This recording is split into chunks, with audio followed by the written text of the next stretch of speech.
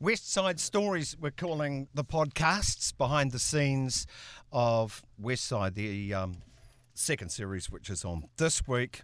Another director, but a special one because Michael Hurst is very well known to on our TV screens, film, and theatre, especially. I think it'd be your first love, wouldn't it? That's what usually they say. Theatre for me is where I live properly, where I always go back to it. I have to do it at least once a year, either be on stage. Well, in fact, I do have to be on stage. I need that outlet. It's like a bit of a drug, really. And I've got a one-man show so that if no one employs me in the theatres, I just go out and do that. Where do you do that? Oh, I do it everywhere. I've just recently I just did it in Tauranga for a festival there. I'm about to go to Waiheke for 4 days in September, and I've taken it everywhere. Edinburgh. I've taken it to Australia. I've had it in my little ditty bag for about 5 years now, and it grows and develops. And I love it. It's something I can. The entire set, everything about it fits into my little Corolla. So I can turn up and just do it. Oh, far out. And I love that. Old school's a good school. Is it like, do you go around schools? I don't, but I could with it if I had made that effort. They love it. High school students love the show when they come and see it. So I could do that. But, what's it called? It's called No Holds Barred. Okay. Spelt B-A-R-D, i.e. Shakespeare. So it's not, but it's not what you think. It's not, oh, this is Shakespeare. It's actually pretty wild. I mean, my Macbeth is a drunken Scotsman who would rather play Hamlet and hates Hamlet. I hate you, Hamlet. Oh, right. So I wrote it, and Shakespeare wrote some of it, and I wrote the rest of it. And he was good to work with because he doesn't say anything. He's dead. An actor is what you've done most of your life. It is a major part of your career. But directing, I am fascinated about the challenges or how different it is from being an actor to being a director. Okay, it's the same industry, but not every football player makes a good coach. No, that quite sort right. of thing. There are not many player managers out there. What did you have to learn? Look, in some ways, I think directing is common sense, but we all know that common sense isn't actually that common, because I could see when I was doing plays, I could look at the way they worked. I'm quite good visually, so I asked if I could direct some plays, and there it was, I could do it. When I was doing Hercules in the 90s, I looked around and I went, wow, I could do this. So I asked, and they gave me some episodes, and I made a good job, so I got more and more. You would have had to have a mentor to take you along a bit, or just say, off you go direct? Kind of. The team, we were 2 years into Hercules before I directed anything, and the camera crew, especially the DOP, they were, John Mahaffey, his name was, they looked after me in the first one I did. In that, what I had to learn was that what I see with my eye cannot be replicated. Lenses can only do what they do. A lens on a camera can't do what our eyes do, which is see everything. Oh, yeah. They can only see in a specific way. And sometimes struggling with, but I want to see this in the foreground at the same time as that in the distance. And they would say, well, no, that's a physical impossibility, unless we get a split field diopter, which I now know what it is. So I had to learn a bit of that, the language of the lenses. But what I did understand was that the camera is like another character. Oh, yeah. And because I'm an actor first, I was able to, I think what I do is I'm able to let the camera be a responder, if you like, to what's going on in front of it. And also, I love watching what actors do, what happens behind their eyes. So when I look at a close-up, I don't see it as a close-up, I see it as a landscape. And I'm in love with close-ups. In fact, the closer the better, but for TV you've got to be careful because it can overwhelm people. So, but in terms of composition, because I've done a lot of theatre work, I see each shot as a little play, if you see what I mean. So I like composing. The frame that a camera gives you is actually like a proscenium arch in some ways.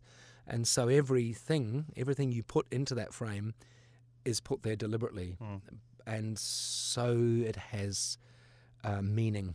And, so with West Side, what was wonderful about it was because it's set in 1981, so you got Rita and Ted, but they're living in a house that actually is full of things from the 60s still, because when you were a young person in 1981, your parents or grandparents lived in houses that were furnished 10, 20 years earlier. So the aesthetic, the visual aesthetic was stunning because of those beautiful lines, those lovely horizontal lines, just in a room, a cabinet, and then, and the walls, and you make these beautiful perspectives because everything's horizontal. That's how it works. So I loved that. You weren't involved with Outrageous Fortune. Did you No. have to do a bit of homework, hit the ground running? How was that with doing something which is intrinsically connected? Do you want the honest answer? Yeah. I did zero homework. Okay. I never watched Outrageous Fortune. I think I watched one episode in the entire series. It's not because I didn't like it. I just never was interested. And I watched one episode of the first season of West Side and then just got busy. I have to qualify that by saying I actually don't watch much television anyway because I make it. So I kind of know what I've made. And it's not brain surgery. The scripts are so brilliant.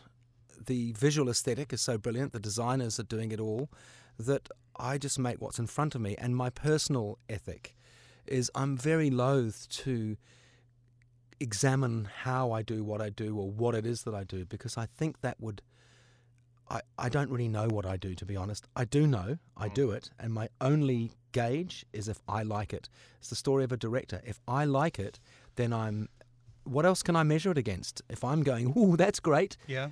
Oh, there's one thing. Then people have to buy into that or they don't. One thing that's probably important to measure it against, and that is the other episodes directed by other people. Is there a kind of like a format for pace and style that you have to keep to? No. Really? Not as far as I'm concerned. No, I go in and no, I don't believe so. I wouldn't know about the other directors, but I just know that you go in and I edit it. The editors are really brilliant. I mean, these guys. Okay, it's fast turnaround television, so we do these episodes in quite a short time. We have big days, lots of scenes to shoot. We really go fast and intensely. And then the editor, by the time I get into the editing suite, he's already assembled it. So I'm sitting there looking, and that what I do, my rule is, at the end of a day, I'm not going to go home and watch my rushes because I'm full of the thing and I need a life. So I leave work at work, and I never take the scripts home. I do it all at work. That's what work is. And so it doesn't mean to say that I'm not creative in my personal time. If I'm doing a play or a role or something, things might pop up. Or I might have an idea about, say, West Side or 800 Words or whatever it is when I'm at home. But generally, I'm not thinking about that because I'm doing other things. Okay. And so I kind of do what's in front of me. And again, I want to say... producer has final cut, so they have an overall view of this. And if things are going awry, they'll step in and fix it, and they'll reshoot. However, if they are fixing it to the extent that they're changing what you do so much, you weren't on the same page in the first place. No. And so the thing is, I understand that. I talk to the producers. I know what they want. If there's anything particular they want me to not do, like mega close-ups, or anything particular they want me to do, I'll take that on board, and then I'll do it. But again, another thing is if whatever it is I'm doing, a play or a TV show or whatever, if they say, oh, you need to look at this because it's in the same vein, I go, actually, no, because I want to do what I do and I don't want to be ever accused of copying or paying homage to things. If that happens, great. I can hand on heart say, well, I didn't do that. I didn't see that, so it's me. Because... like I said, I can only gauge what I do by whether I like it. It's the only litmus I have, and whether the producers like it, which they do at the moment, so that's good. You're probably the most experienced actor on the set. That's an advantage in communicating with the actors? If by experience you mean oldest, you're probably No, right. no. Well, actually, but the thing is, I'm not necessarily the most experienced actor because, especially for television, you look at Antonia Preble, she's done hands down. Apart from, yes, I did Hercules for 8 years, but nevertheless, and we made 120 episodes. Yes, but it was one thing, you know. I mean, someone like Antonio has done a lot of TV roles in a lot of different ways, and styles have changed. And you know, in terms of drama, like real heavy drama, I've done very little television acting, very little film acting, in fact. So in some ways, I'm not the most experienced, but what I am experienced at is talking to actors in a way they understand. Yeah. Now, I say this to students of theatre a lot. They all get into their Stanislavski and their you know, all of that improvisational stuff. Well, my thing is, great, do that on your own time. When we come to rehearsal, we're here to do the script and to rehearse. I'm not your teacher or your nurse, and I'm not going to go, ooh, let's play a game now. I'm expecting you to turn up being able to do it. And so the best notes I give actors in theatre anyway, I say to them all the time, the best notes you'll get from me, the most meaningful notes, will probably be, hurry up, can't hear you, get off quickly. Learn your lines? Oh, well, learn your lines comes, if you don't know your lines, what's the point? That's like a hammer, a carpenter not being able to use a hammer. Okay. So with the TV and with West Side in particular, I just love being able to say, for example, I'll give you an example. I'm trying to think, well, if saying to an actor, I really like the tears, but you don't need them on this shot because I won't be able to see them. So if you want to do them, wait till I do this shot. And, you know, and being practical about it. Yeah. So they realise that another one was it was actually Step Dave, one of the actors, overloaded with lines, and it was the last few days, and they were getting all the extra scenes and everything. And this actor said to me, I just got so many lines in my head, I feel like I can't do the whole scene. And I said, well, that's fine. We can break it up into pieces, because you know what? When we stick it together at the end, everybody thinks it's happening in real time. Oh, but I don't want to waste anybody's time by not knowing the whole scene. To which I responded, what would waste our time is if you're upset about this, it was a woman, and now have to go to makeup and be rebuilt, and that's going to take 45 minutes. That would be wasting my time. But only being able to remember half the lines because you're overloaded, so we'll shoot that, you take a breath, and then we'll do the next bit, is a good thing. We're all in this together, aren't we? It's a team sport. So, you know, it's quite interesting, the kind of politics of it all. Okay. The episode 4, full of that archive footage. Yeah, it's almost breaking. Not that much actually, but there is some. It's it's there. It's almost breaking the magic, isn't it? It's like, oh, hello, this is real life. And connecting the two. Well, we're talking about the characters getting onto the Hamilton rugby field and stopping the game in 1981. Springbok tour. Yeah, Springbok tour. Well, interesting about that, because I read the script and I went, oh, that's great, and then I realised, oh, well, we're not going to go into Hamilton, I know that, and we won't have thousands of extras. But we looked at the footage. TVNZ have extraordinary footage of that event, because they were lined up to film a rugby match. There was no match, so there are all these cameras looking at the bloody thing. And then there was that fantastic documentary, Patu. So I looked at both of those, and what was interesting, the common thing that I lighted upon was, at one point, when those demonstrators get into the middle of the field, someone drops a smoke bomb, and it's orange, bright orange. And you can see it. In the TVNZ footage, it's just a little blur in the corner, but it's very eye-catching. In the Patu documentary, someone was actually on the field with a handheld camera just where that smoke bomb went off. So all the smoke went up around the camera, and I went, great, orange smoke. And if you look at it, it's probably destroying the illusion here, but if you look at it, we just let off a big orange smoke bomb in a empty rugby field in Henderson. And I just put people through that. And, you know, and by keeping just basic tricks, by keeping the angle just under the eye line of the camera, you can't see more than 2 people beyond. Right. As soon as you get even a few centimetres above someone's head, the distance becomes really problematic if you haven't got hundreds of people. So we just kept it low and active. And how many people did you have together 100, at once? 100, including the actors. So we had 100, including the actors and people dressed as police, and we divided them into protesters and anti-protest people. And then we used the same people with different coats on to be in the streets, which were also shot just out by the Henderson Rugby Ground or whatever it is. So we managed to create, and that's, of course, the magic. You create this illusion out of very little. I did a lot of work on Spartacus, directing those, and often we would do the same thing using green screens, more elaborate and more expensive, but still, you're only using about 50 people and you're making it look like thousands. Yeah, okay. It's not actually as mysterious as you think. It's not the Cecil B. DeMille approach.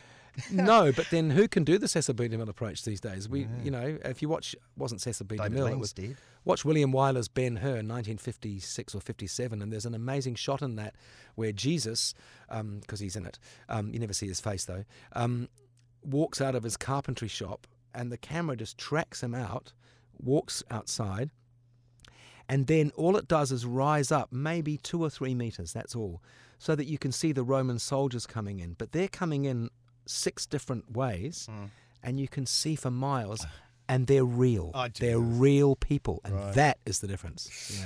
Yeah. There's a shot where the older protest organizer guy gets a can in the head. Oh, yeah. How many shots did you have to get, or did you get a cricketer to... 1. Bullshit. It was 1, it was 1, and it was a soft foam can. It was 1. We got it in 1. Oh, good. Look, mostly, this is interesting, who was doing the throwing? One of the design department, one of the art department, just off camera. Yeah. We kind of... we prepare. We got Chris Harris on an off day. No. It was like he had a big head.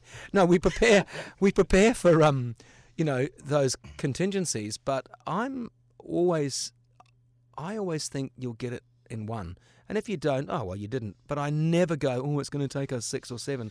Again, I just want to stress, this is fast turnaround television. You can't do it. You have to be really clear about what you're doing. It's a great discipline. Even just making the day for me. What I mean is getting everything done in the time allowed is a creative thing. If you look at it as a battle, I hate the schedule, I've got to beat the schedule, it's just going to be harder. Whereas if you go, wow, I've only got this much to get all of this, okay, how amazing can I be to achieve this? How can we be clever? To me, I find that actually almost as exciting as working with the actors. I've got to be honest. It's. What were you doing in 1981? I was protesting against the tour in 1981. I was with the Artists Against Apartheid. We toured around a whole bunch of venues singing protest songs. They were brilliant, actually. They were two catchy tunes. My favourite was, the batons they had were called PR24s. And there's a song called Button Up Your Overcoat. Button up your overcoat. Or we would go, a button up your overcoat makes you feel real cool. PR24, it's a useful tool. Hide behind your rubbish bins, paint your buttons white. PR24, keeping Africa white. We would do all that sort of stuff. But then on the day that they had the game at Eden Park with the aeroplane, the flower bombs and the cars being turned over, I was right in amongst all of that. Went to a few meetings out at Huia to plan disruption. And I was totally against the tour, One of the most enduring images from that, because it's, I'm mentioning this because you're using footage from that time of the invasion and the stopping of the game in Hamilton. Yeah, is that you can see C.K. Stead was in the front of the line. Yeah. He's just such a distinct... He's one of our most famous authors and poets and critics, podcast listeners, and he looks like Sam the Eagle. Yeah, that's right. There was an amazing number of people involved. I mean, a lot of artists. I mean, the AAA, Artists Against Apartheid, we had so many people involved, Yeah. Real, it was kind of exciting time. It was a dangerous time, we felt, because they were batons. And I did do a couple of times, I did do the phone books up my jersey and crash helmet stuff. Those special times, weren't they? Yeah, the country went through a whole lot, and I think, finally it was the beginning of the end for Muldoon, which was the best thing that could have happened. Yeah. Does that make it interesting at all that it is in that time, what you're filming, or are you just too busy, working, getting the shots right? Oh no, it's what I said to you before. The whole aesthetic of that period of time is fascinating to look back on. You know, when I was younger, you'd look back at movies made in the 50s or the 40s and go, wow, weren't they strange times? But now I look back and I lived in those times and I go, wow, did we really look like that? Yeah. Did we really? And we did, you know, but the thing is we did. It's a very different view to when I was young. And no, but again, as I say, it is about getting on with the job. You know, with this kind of work, you have to see what's in front of you. You plan for it, of course. The planning is everything. But once that's done, you just got to... And actually, structure gives you freedom. So the main thing with me is I always make sure I have that plan, because then you've got something to change. If the actor goes, I don't want to do this, or I feel this, if you've got something solid, it's easy to go, oh, yeah, we can do that. If you've got nothing, if a director walks onto a set and goes, what should we do here? Oh, dear. You're sunk. Oh, you know, you are sunk. Yeah. So, you know, and none of the, let me just hasten to add, none of the directors on West Side or that I work with at South Pacific Television are like that. They're planned up to the eyeballs. That's what we do. You know, that's the main thing. Yeah. Not one asking you to play favourites with actors, No, it's all right. but have you a favourite character that you worked with in the 4 episodes that you... In West Side? Well, you know, I love Rita because I just like what Antonia does with it. And I saw someone showed me a photo the other day. In a world of Kardashians, be a Rita. Did you see that? That's nice. And it's so good because she's so ballsy and all of that. But the young Wolf, the actor who plays young Wolf, is amazing. He was just a discovery, I thought. And it's like if you're painting a watercolor and you put a brush on it and it changes. That's what he was like. I'd say he should be. Maybe we should talk about how angry he is, and then suddenly this would happen. You know, he was fantastic. You know, young. I think he'd go far. Really, you know, he was impressive. Any extra for experts you'd like to mention? Doesn't have to be, but if there is, I'd like to know. Is that for episode 4, which we've just watched? We might go back and have a look at something. You haven't watched it. Well, I haven't seen it since I edited it. That's true. I haven't seen it since Isn't it terrible? I haven't. You know, we had 800 words on the other night. My episodes of 800 words are screening, and I haven't seen them either since I edited them. Well, you did them. Yeah. Well, I did. Well, kind of. I did them, and it's not that I don't want to see them in situ. It's just that, well, I was busy doing something else. You know, at the time. So, you know, and we've got them recorded, and I probably will look at them to see how they look dressed up with commercials and all of that, because we never see that. We just see the raw thing, you know. And in fact, I don't really see them graded particularly, because in this kind of work, fast turnaround television, grading gets taken. Producer has final cut, grading gets taken by other people. If I was doing a feature or owning something completely, it's a different deal. Okay. I'm about to do a short film, which I am working with some writer, and I have the final cut, so that's different. I now have to be, it's mine, and that's a much different prospect. Well, thanks so much, Michael Hurst, directing the last episode. That was number 3 and 4, the last 2, then 7 and 8. Yeah, they're great. 7 and 8 are great. Watch those, folks. They're really dramatic. No spoilers? Yeah, no spoilers, but really ballsy and dramatic is what I think. Really? Mm-hmm. Really. Did you manage to find a split field diopter? In fact, I probably did use a split field diopter at one point. Yeah, I'm glad you remembered that. Okay, good one. Amandla Gawetu.